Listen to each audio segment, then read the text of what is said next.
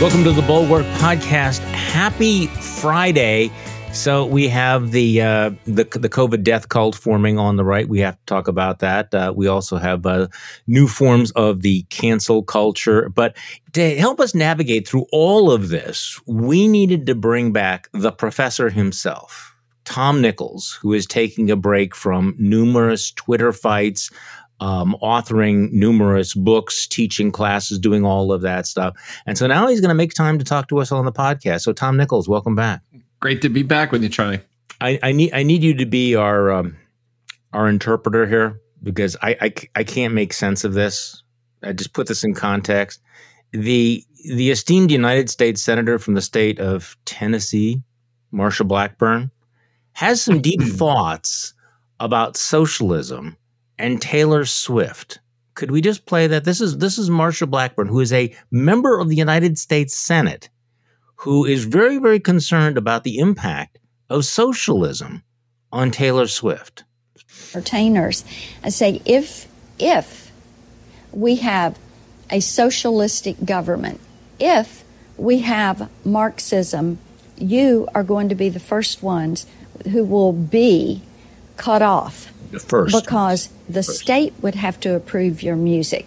All the time. And, you know, Taylor Swift came after me in my 2018 campaign, but Taylor Swift would be the first victim of that, because when you look at Marxist socialist societies, they do not allow women to dress or sing or be on stage or to entertain or the type music that she would have. They don't allow protection of private intellectual property rights. Really? Okay. So the number one victim, Taylor Swift, United States Senator Marsha Blackburn. Tom Nichols, help me here. Well, you know, as I said on Twitter the other day, you know, one of the things that always bothers me is when somebody like Josh Hawley or J.D. Vance or one of these other, you know, very well-educated grifters plays the deputy dog Huckleberry Hound bullshit and tries to seem like just ordinary folks. But in Marsha Blackburn's case, she really is stupid. This really is she is just, you know, dumber than a bag of hammers. But apologies to bags of hammers, which are useful. Exactly. And the thing about her is she is just smart enough to know that she has a kind of laundry list of trigger words: socialism, Marxism, you know, the state, the this, the that. First of all, I think anybody out there has to admit, you know, in the big Marsha Blackburn versus Taylor Swift, we're all on Tay-Tay's side. But it's also just crazy. I mean, it's just so dumb and wrong in so many ways. First of all, socialism isn't what Marsha Blackburn thinks it is. She does bring up Marxism. And what she really means is, if this were some kind of Soviet or Chinese dictatorship, North Korea, maybe, you know, or North Korea is a different thing. But, you know, if this were North Korea is this weird kind of dynastic, you know, booby hatch, you know, like Albania used to be. But, you know, the Soviet Union, let's say, and I mean, having been to the old Soviet Union, they had rock stars. Now, they couldn't sing everything they wanted to sing, and Marsha Blackburn's right. And if we ever have a Soviet American government, Taylor Swift is going to have trouble like everybody else in the public sphere. But not saying that like not Sweden or, I don't know, Denmark. They don't really operate that way there. No. You know, if basically, put another way, if marginal tax rates go to 40%, Taylor Swift can still go on stage. Okay, so this is how we got ABBA. Well, I mean, the part of the thing about it is you're right. There is that sort of grab bag of words she just throws out. It is like Mad Libs, and socialism means which is a strategy, Charlie. I mean, it's that sort of, hey, socialism, and the average Marsha Blackburn voter says, well, I don't know what that is, but boy, I'm mad now. It's bad, and it's dangerous. No, you make an interesting distinction here, and this is why I don't get really upset over the Marsha Blackburns of the world, because they're just dumb. I mean, how mad can you get, as opposed to the people who know what they're doing and who know better? That's why on my moral scale, Sean Hannity, okay, dumb as a box of hair, but Tucker Carlson is smart enough to know the damage that he's doing and needs to be held to a different standard. But I guess part of this whole thing is when he's talking about, what socialism would do to Taylor Swift, this whole notion that somehow that Joe Biden is like 5 minutes away from being Lenin. that Joe Biden is, if you just take your eyes off him, if we abolish the filibuster, he's Mao. He's been waiting 47 years, Charlie. He's the deepest deep sleeper that the socialists ever sent us. All of that center-right Democratic Party stuff was a gigantic ruse until the day we were finally crazy enough to make him the Red President. It's insane. The whole thing is insane. And I think the Manchurian Candidate. You never saw that movie, did you? The Wilmington Candidate. Yeah, the Manchurian Candidate was really just a documentary of what was going to happen. Okay, other great minds from Washington. This is Congressman Ken Buck from Colorado, who is actually, isn't he like the ranking member of the House committee that's dealing with antitrust legislation involving big tech? So he's actually a player in real world legislation, and he was caught on tape with what would be one of those big, if true, stories. So let's just play Ken Buck talking about algorithms. Google, by the way, changed its algorithm in May of 2020 to disadvantage Donald Trump and to advantage Joe Biden. Changed its algorithm. And when you ask them about this, and I know people that own newspapers and ask them about it, they say, oh, well, that's just a technical thing. We don't know what the result was. We just know that we did that a technical person did this. Nonsense. They chose the winner. They can move. The estimates are they move 15 million votes. Because every time you ask for an article on Donald Trump, or every time you Google Donald Trump, and people here obviously Google in a more sophisticated way, but people out there is hearing about Donald Trump and they're wondering, Donald Trump, Hunter Biden. 15 million people say. Wouldn't it be interesting? Many people say it would be interesting to hear Ken Buck define the word algorithm. I would just love to hear Ken Buck actually. Okay, explain how the algorithms work and what happened here. We're just interested. This is the thing I wanted to come back to a minute ago, which is you made a really important distinction, and it's something we're not talking about enough, I don't think, which is. Look, there, and this is, I'm not going to both sides this, but I will say, having worked in Congress and watched American politics, there are dumb people in both parties. I mean, both parties have, people in them who need things explained very slowly with flashcards by their staff. That's just that is a natural distribution of human beings. The Republican Party has this unique problem, as you pointed out, of people that are just dumb.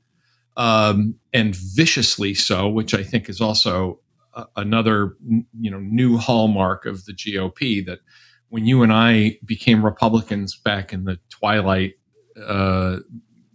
golden past, we actually thought we were joining the intellectual party rather than the emotional party.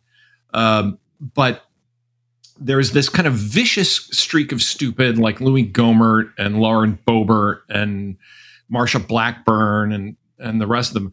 But the real danger here is that a lot of people keep throwing all of those into the same bucket as you point out, Tucker Carlson or J.D. Vance or Josh Hawley or Ted Cruz. And this is the real danger. This is where American politics has really, I think, where the right has taken American politics off the rails, which is highly educated, very smart people intentionally playing to the dumbest and angriest people among us. Your juxtaposition with Hannity and Carlson is perfect. I would also add to that, Hannity is the kind of bucket of stupid in between Carlson and Ingraham, who both know exactly what they're doing. These are both highly educated, Ivy League, well-read people with advanced degrees. They know exactly what they are doing. They know exactly how they're doing it, and they know exactly why they're doing it. And that really makes them uniquely dangerous. So that while, we sort of laugh and chuckle at Ken Buck on algorithms, the bigger problem is that there are people who are, in a way, on the right, doing exactly what Facebook is doing, which is figuring out how to trigger these cortisol and dopamine, anger and pleasure rushes out there among the American public that is basically turning people into rage junkies. And that's what's really going to tear this country apart. Well, that's a good segue, because those it may be funny talking about Ken Buck, but it is not at all funny to talk about what's going on with the vaccines. And as you know, you and I were chatting about this right before we began the podcast. I have been feeling a serious rant coming on for a couple of days. The fact that we are now at more than 4 million dead worldwide with the coronavirus, more than 606,000 Americans have died. We have the Delta variant, which is exploding in certain parts of the country. In Missouri, they're putting out calls for emergency medical personnel because the hospitals are so filled up. And yet at this moment, you have the right going full performative demagogue on anti-vaxism, and it's the same divide. It's you do have the stupid Marjorie Taylor Greens and the Lauren Boeberts, but you also have people like Dan Crenshaw and Congressman Chip Roy and Exactly. Carlson, Laura Ingraham, who are fear-mongering and spreading disinformation about the vaccines at a time when it is, and this is, I use the word literally here, a matter of life and death. The irresponsibility, the recklessness, what I called in my newsletter today, the depraved indifference to human life, is really breathtaking, even by the debased standards that we've had over the last few years. The shows like Ingraham and the performances of people like Rand Paul. Of course, Rand Paul might be kind of unhinged like his dad about these kind things. Nuts, yeah. Ron Johnson, who I think falls into the actually honestly stupid category. But the Laura Ingrahams of the world, they remind me of, and maybe this metaphor occurs to me because I'm a recreational gambler, right? Casinos are built to separate the most desperate people from the last penny in their pocket.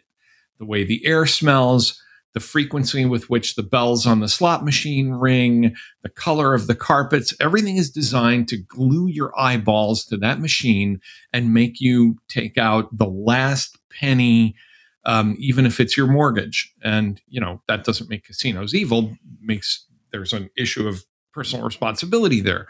But when you are basically telling people, when you are basically being like the television equivalent of a slot machine that never pays off and just gluing people to it and saying, by the way, the thing I want from you is literally for you to die if that's what makes profit and political advantage for me. We are really in a morally depraved situation when it comes to this. There really wouldn't be any harm to Laura Ingraham or Tucker Carlson's bottom line. There's only so much money in the world. There's only so rich you can be. They already are as powerful as they're ever going to be. There would be no harm to them to say, look, I hate Joe Biden. Socialism is everything. Taylor Swift is going to be in the gulag, but you ought to go get vaccinated. But they're not going to do it because it's squeezing that one last microgram of anger and attention and rage out of these, unbelievably angry, narcissistic, gullible people who worship them. And they're going to die because of it. this point is so important. They don't need to do this. They can choose what to talk about and what not to talk about. There are Republicans around the country, like the governor of West Virginia, who's saying, go get vaccinated. Even Mitch McConnell saying he doesn't understand. I was just going to say Mitch McConnell. Even Mitch McConnell. So you don't need to do it. Now, Dan Crenshaw, every once in a while, will pretend to be a very serious person. Remember when he wrote this one essay, and all the serious people thought it. He's talking about warning people against people who fight, that when they're really just feeding the beast of anger. And yet he jumped in this, and he did the whole, the attack on Biden's comment that we're going to, send people door to door, saying, how about don't knock on my door? You're not my parents. You're the government. Make the vaccine available. Let people be free to choose. Look, Dan Crenshaw knows that's bullshit, right? I mean, he knows the door-to-door approach doesn't take away anyone's right to choose. He knows there's no coercion. And at some point, he knows this is all just the own the liberals theater. And yet he's doing it anyway. See, this is where I understand almost all the motivation. I understand the ambition, the clicks, the raise money, you raise your profile, you get the dopamine hit, all of that stuff. But given all of the menu of things you can talk about, to talk about something in the way that he does, knowing that it might actually result in people getting sick and dying, I just that's what's unconscionable to me. It's depraved. Yeah, it is depraved. It is literally depraved, and it says, my ambition, my thirstiness, my need to be in the public eye, my need to get reelected. I will literally do it on the bones of the dead fellow citizens who believed my bullshit.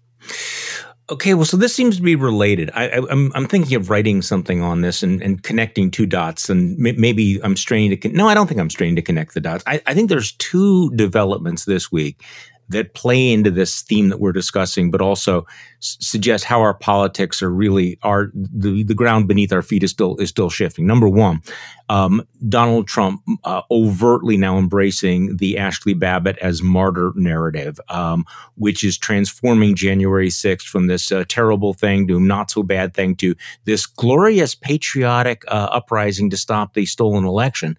That's number one. And that's going to play with that's boob bait for the bubbas as well.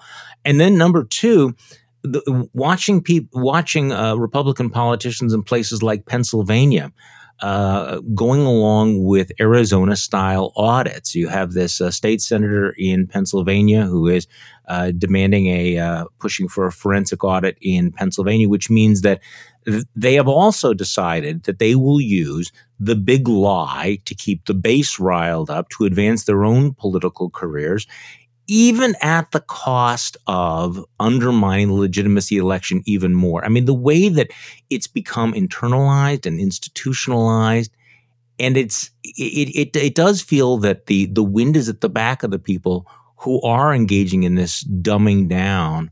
And maybe that's not it. Maybe it's worse than dumbing down. Maybe it is, feeding the angry beast, keeping the beast as angry as possible. Do you see it that way?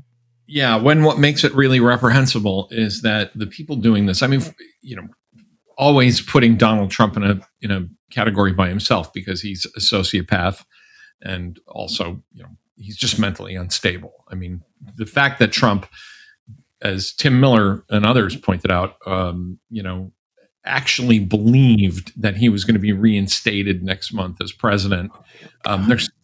He's just not sane. So let's sort of put him to the side for a moment. But the people that have completely functioning cerebral cortexes,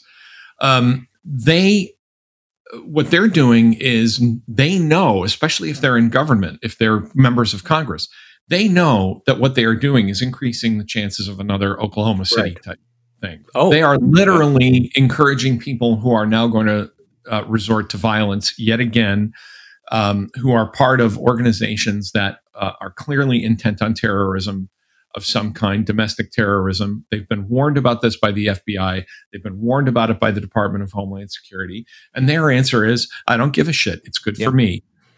That's right. I mean, and this is important. It's not just retconning what happened on January 6th. It is sending a very clear prospective message to, the three percenters, the Oath Keepers, these various militia groups that your fight, when you tell yourself that, when you're dressing up in the battle gear and you're, parading around with the, with the AR-15s and everything, that you are in fact fighting for something good and noble, and you are in fact real patriots. They know exactly what they're doing, and they know, because they've been briefed on it, that, for example, if this Capitol cop, whoever, however it happened that a bullet found Ashley Babbitt, whether it was, in the middle of all this chaos or whether a policeman shot her under attack, they know that putting that out there will basically get a Capitol Hill policeman murdered. Mm-hmm. They know it. They've been told this, and they don't care. They're like, but look at how I'm polling. Look at my demo, baby. Look at the fundraising rolling in. I'm going to stay in Washington, and I'm going to get on my pet hobby horse for 1 second and say the thing that is, and George Will, as always, said it better than I did. This is a GOP that is terrified of its own base. And the thing I always add to this is part of what they're doing, part of what makes Dan Crenshaw and Josh Hawley who they are, is they love living in Washington. And the greatest thing they fear is having to go home and live among their constituents. And have the constituents be mad at them. Well, and to be mad at them, but also they like living in the Emerald City. They like being on the East Coast. They like decent restaurants and, nice homes in Northern Virginia. They're not, Elise Stefanik is not going back to upstate New York. That if there is one overriding political reality about Elise Stefanik and Josh Hawley, it's that, Destiny did not raise them to be, a lawyer in Missouri or a county commissioner in upstate New York. They have always believed they're slated for greater things, and they're not going home again.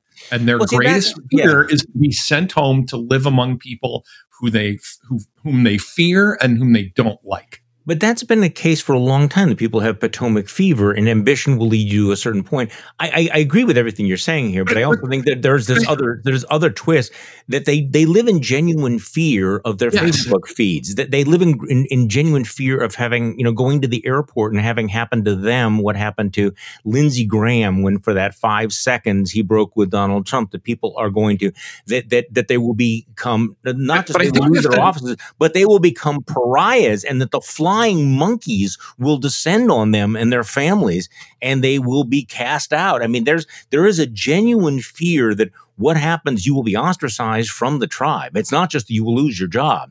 But I think you won't be able to go to the local Kroger's and shop if you piss off these people.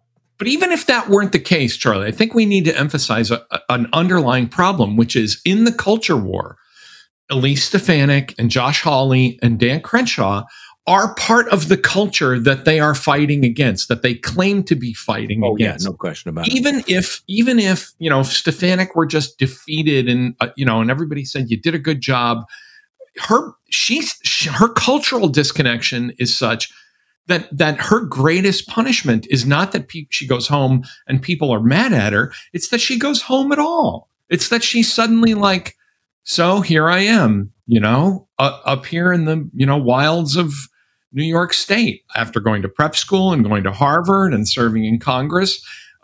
That Potomac fever strikes everybody, but it's a different kind of Potomac fever when someone says, well, if I lose re-election, I guess I have to go back to the suburbs of California or Brookline, Massachusetts, or to my mansion in Cincinnati or whatever it is. This is different. These are folks who genuinely don't like the people they represent, even if they weren't afraid of them. They have nothing in common with them.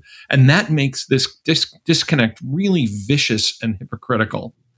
Both of those things. So let's talk about Pennsylvania for just a moment. The guy pushing this is a state senator named Doug Mastriano, who is the chairman of the state Senate's Intergovernmental Operations Committee.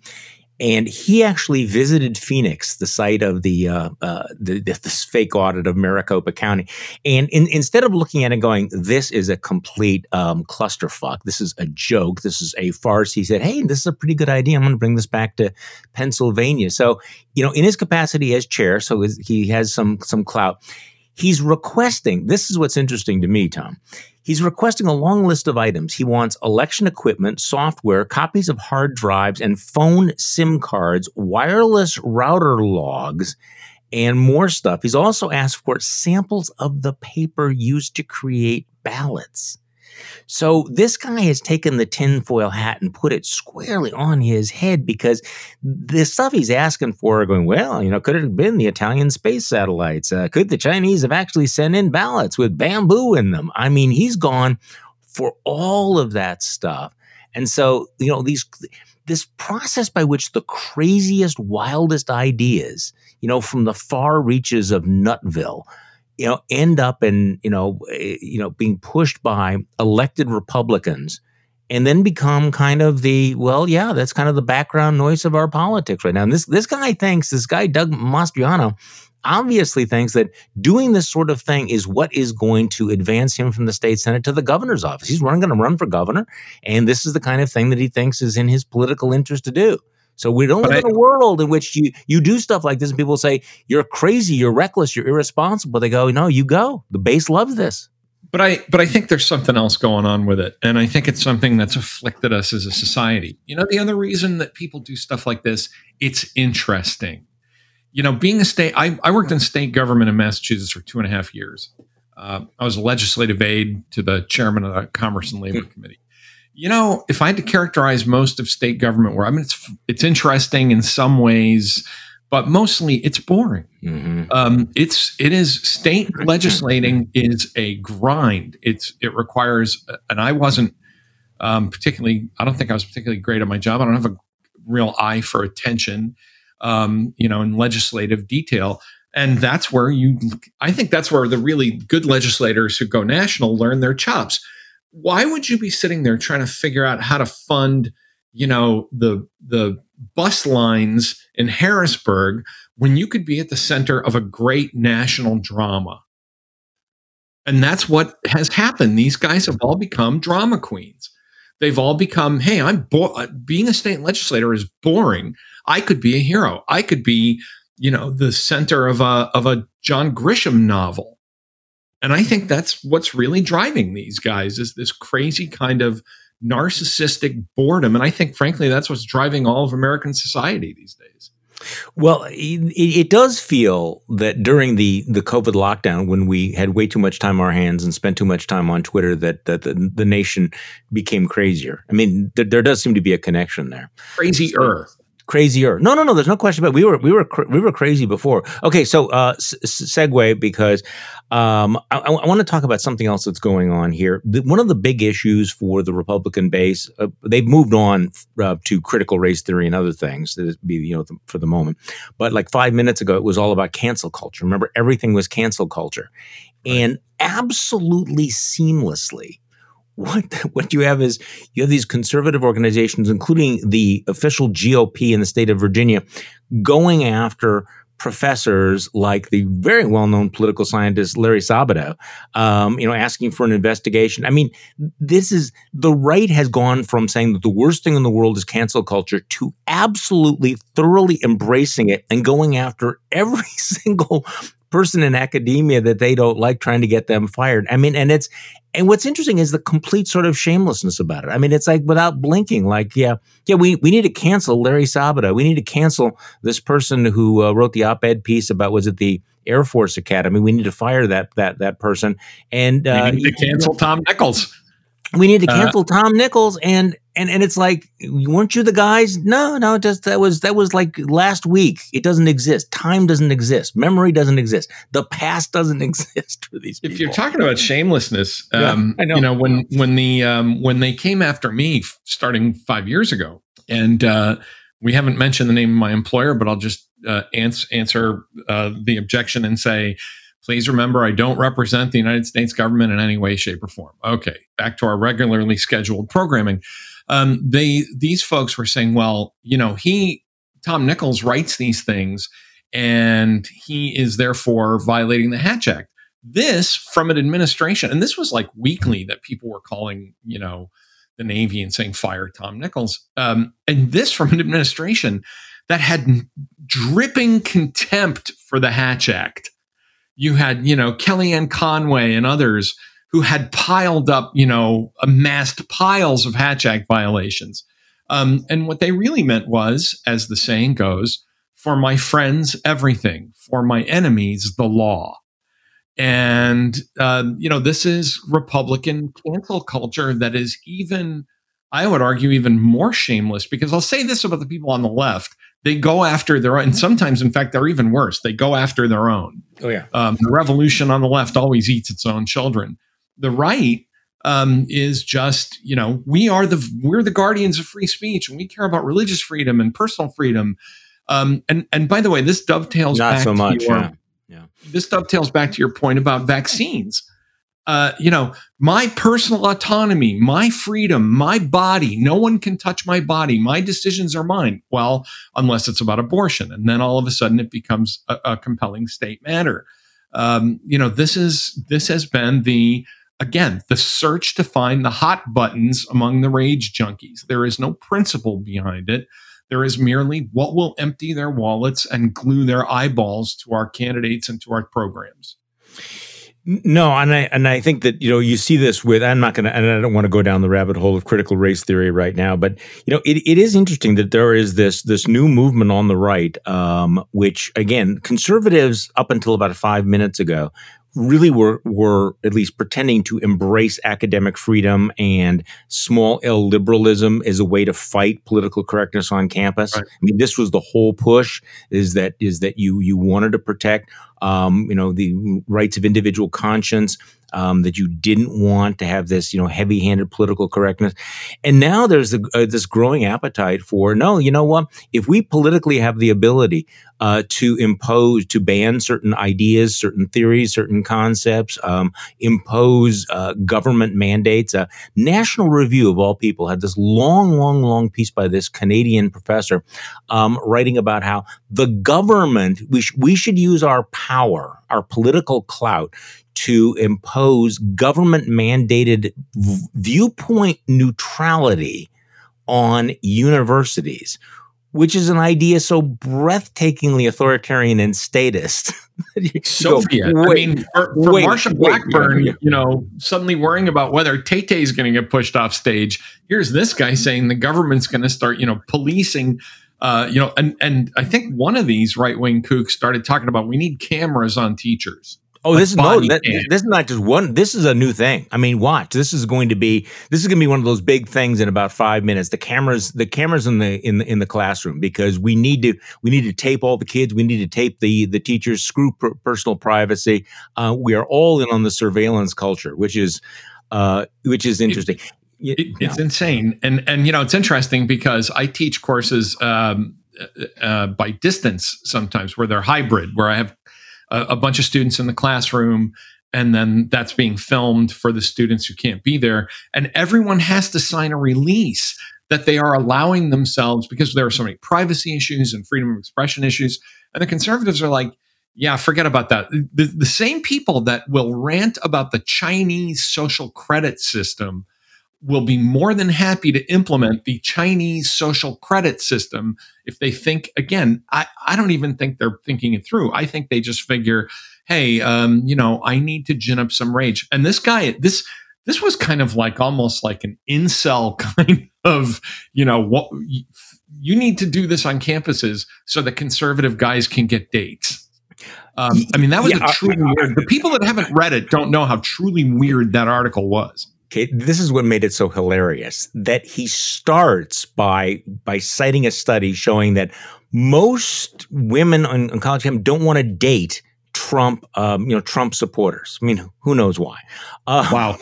But using that as the jumping off point for why we need to have this massive government state intervention in controlling what universities do? I just like he really did kind of invite some interesting speculation as to his motives there. Because you can't get laid, so therefore let's pass legislation. Okay, by the way, I want to go back to your point about the feeding the rage machine, because JVL had a great piece in his newsletter about this yesterday. A perfect example of what we've been talking about here. Issues that sort of pop up, to get everybody riled up and then absolutely vanish. For example, do you remember when the biggest thing in the world on the right was that Trump was going to end birthright citizenship? Yes. This was everything. Michael Anton, the guy who wrote the Flight 93 election, said Trump should end birthright citizenship. It should never have existed in the first place. And if he didn't end birthright citizenship, it would be the end of democracy. Breitbart, Stephen Miller, Trump exploring all legal options to end crazy anchor baby policy, the Hoover Institution, the shaky case for birthright citizenship, National Review. Had a big piece. Trump's critics are wrong about birthright citizenship. You had American Greatness close the birthright citizenship loophole. So this was like the most important issue that we had to deal with. When's the last time you heard anybody even mention it? It just sort of popped up, was all on fire, kerosene fire, gone. And it's probably not testing well with the rage junkies. They've moved on to something else. They've moved on. Exactly. They've sort of consumed that. That they've drained that particular bottle of hooch, and now they're looking around behind the bar to see, what else is, they drank down the last drop of that bit of Jaeger, and now they're looking for a fresh bottle of Fireball back there somewhere. Well, they're going and the Fireball, they're going for the pure stuff. I mean, this is in terms of using the analogy of drug use, going for the most potent possible meth. They are right now at like 1 inch away from white genocide. They are, these people are coming. These black people, they're getting very, very uppity, and they are going to attack whites. There's anti-white hysteria. They are teaching anti-white hysteria in the schools. So these black people, these radical black professors, are coming for your children. I mean, it's like, whoa. Which again is going to lead us right back down the road of somewhere somebody's getting together with someone else to think about how to plant a bomb somewhere. This is hard for somebody like me, though, because if I got dropped into a seminar run by Robin DiAngelo, the woman who wrote, White Fragility, yes, my head would explode, because people like I can't Robin even hear that without laughing. I'm sorry. Yeah, no, I mean, can you imagine being in one of those seminars? Because, for people who aren't familiar, this is one of those where she has a new book where she's complaining that everybody doesn't agree with her. Like, for example, she says, silence is complicity. So she had a group of really woke progressives in one of her re-education seminars, and went around the room and said, okay, you need to confess your racial sins. And a few of them didn't want to engage. They didn't want to say anything, even though they had been told silence is complicity. And she didn't understand, why would you not speak? I think it's because the progressives, even the woke progressives, had figured out that Robin DiAngelo did not want a conversation about race. He did not want to hear what you thought about race. That all she wanted was for you to step on one of these invisible tripwires of grievance, so she could show you how whatever you said was wrong. Whatever you said showed that you were not willing to take on board your guilt. So, there are reasons for people to object to all of this. But Charlie, it's one thing to expose it. It's another thing to pass all legislation and make this the centerpiece of all of your politics. But I think this reveals something else that, I know you and I have talked about, which is, I kind of laughed when you said Robin DiAngelo, because I think the appropriate response, not to the issues of racism, which are serious issues, but to somebody like Robin DiAngelo, who is not a serious person, is to kind of chuckle. And there was once a time when conservatives were confident enough to say, look, I am not going to, go into a 5-alarm fire and start passing legislation because of somebody like Robin DiAngelo. And because we had confidence that most people, progressives, conservatives, right, left, we conservatives have a kind of inherent faith in human nature. And we understand, as C.S. Lewis once said, that if you play these games in your head, eventually you awaken our sense of self-proportion, and we just laugh at you and go to bed. And I think we used to believe that. Now, no matter how silly it is, no matter how small, the conservative psyche has become so fragile and so terrified and so snowflakey that, someone who is the terror of the HR department shows up, and it's like, oh my God, we have to start building a panic room and prepping for the great race war. It's inane. The fact that progressives themselves, I think it might have been at the Bulwark, but somebody pointed out that D'Angelo, her new thing in her new book is complaining about how many times people just get up and walk out. I know. Just say, yeah, okay, well, thank you very much for your interest in race relations. I have, actual work to do. And they just leave. That instead of, instead of being more confident that that's going to happen more often, again, we create this giant drama, and I am the savior, and I will pass legislation to save the white race, and blah, blah, blah, blah, blah, because my life isn't that interesting, and I need some kind of juiced up,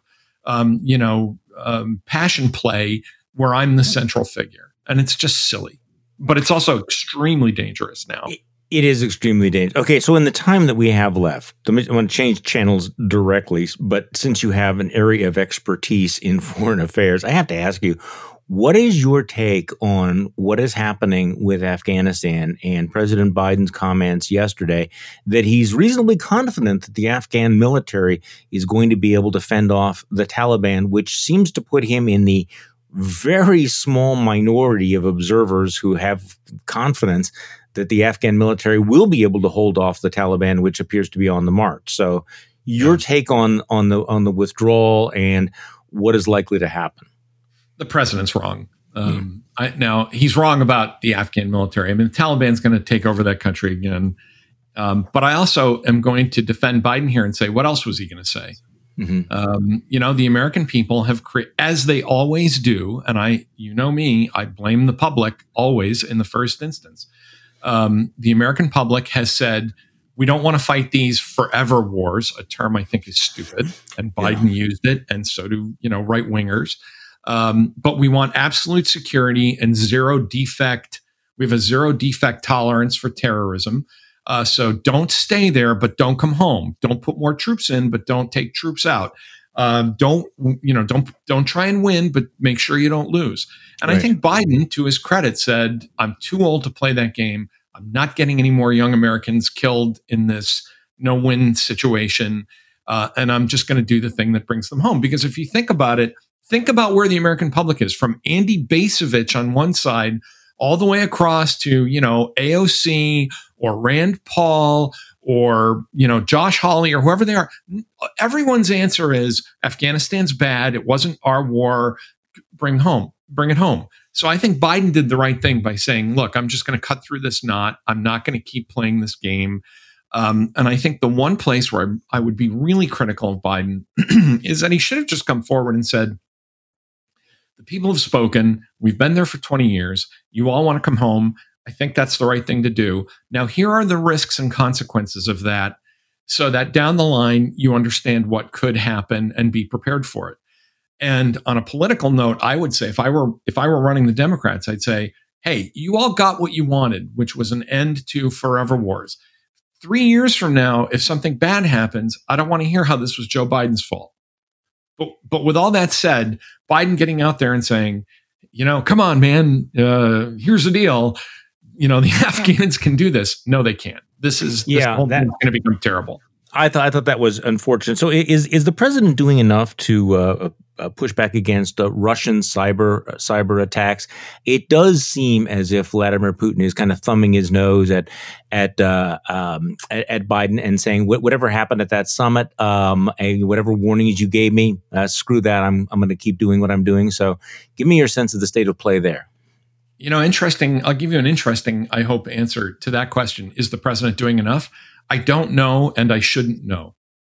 I hope so, and I hope it's happening in a way that the president does not admit.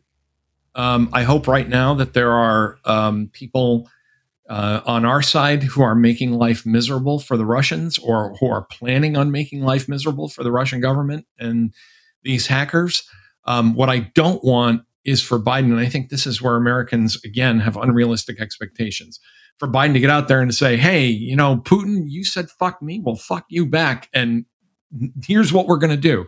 The whole point of this kind of shadow war in cyberspace is that you don't announce these things, in part because you can't be sure that you're going to be able to pull them off.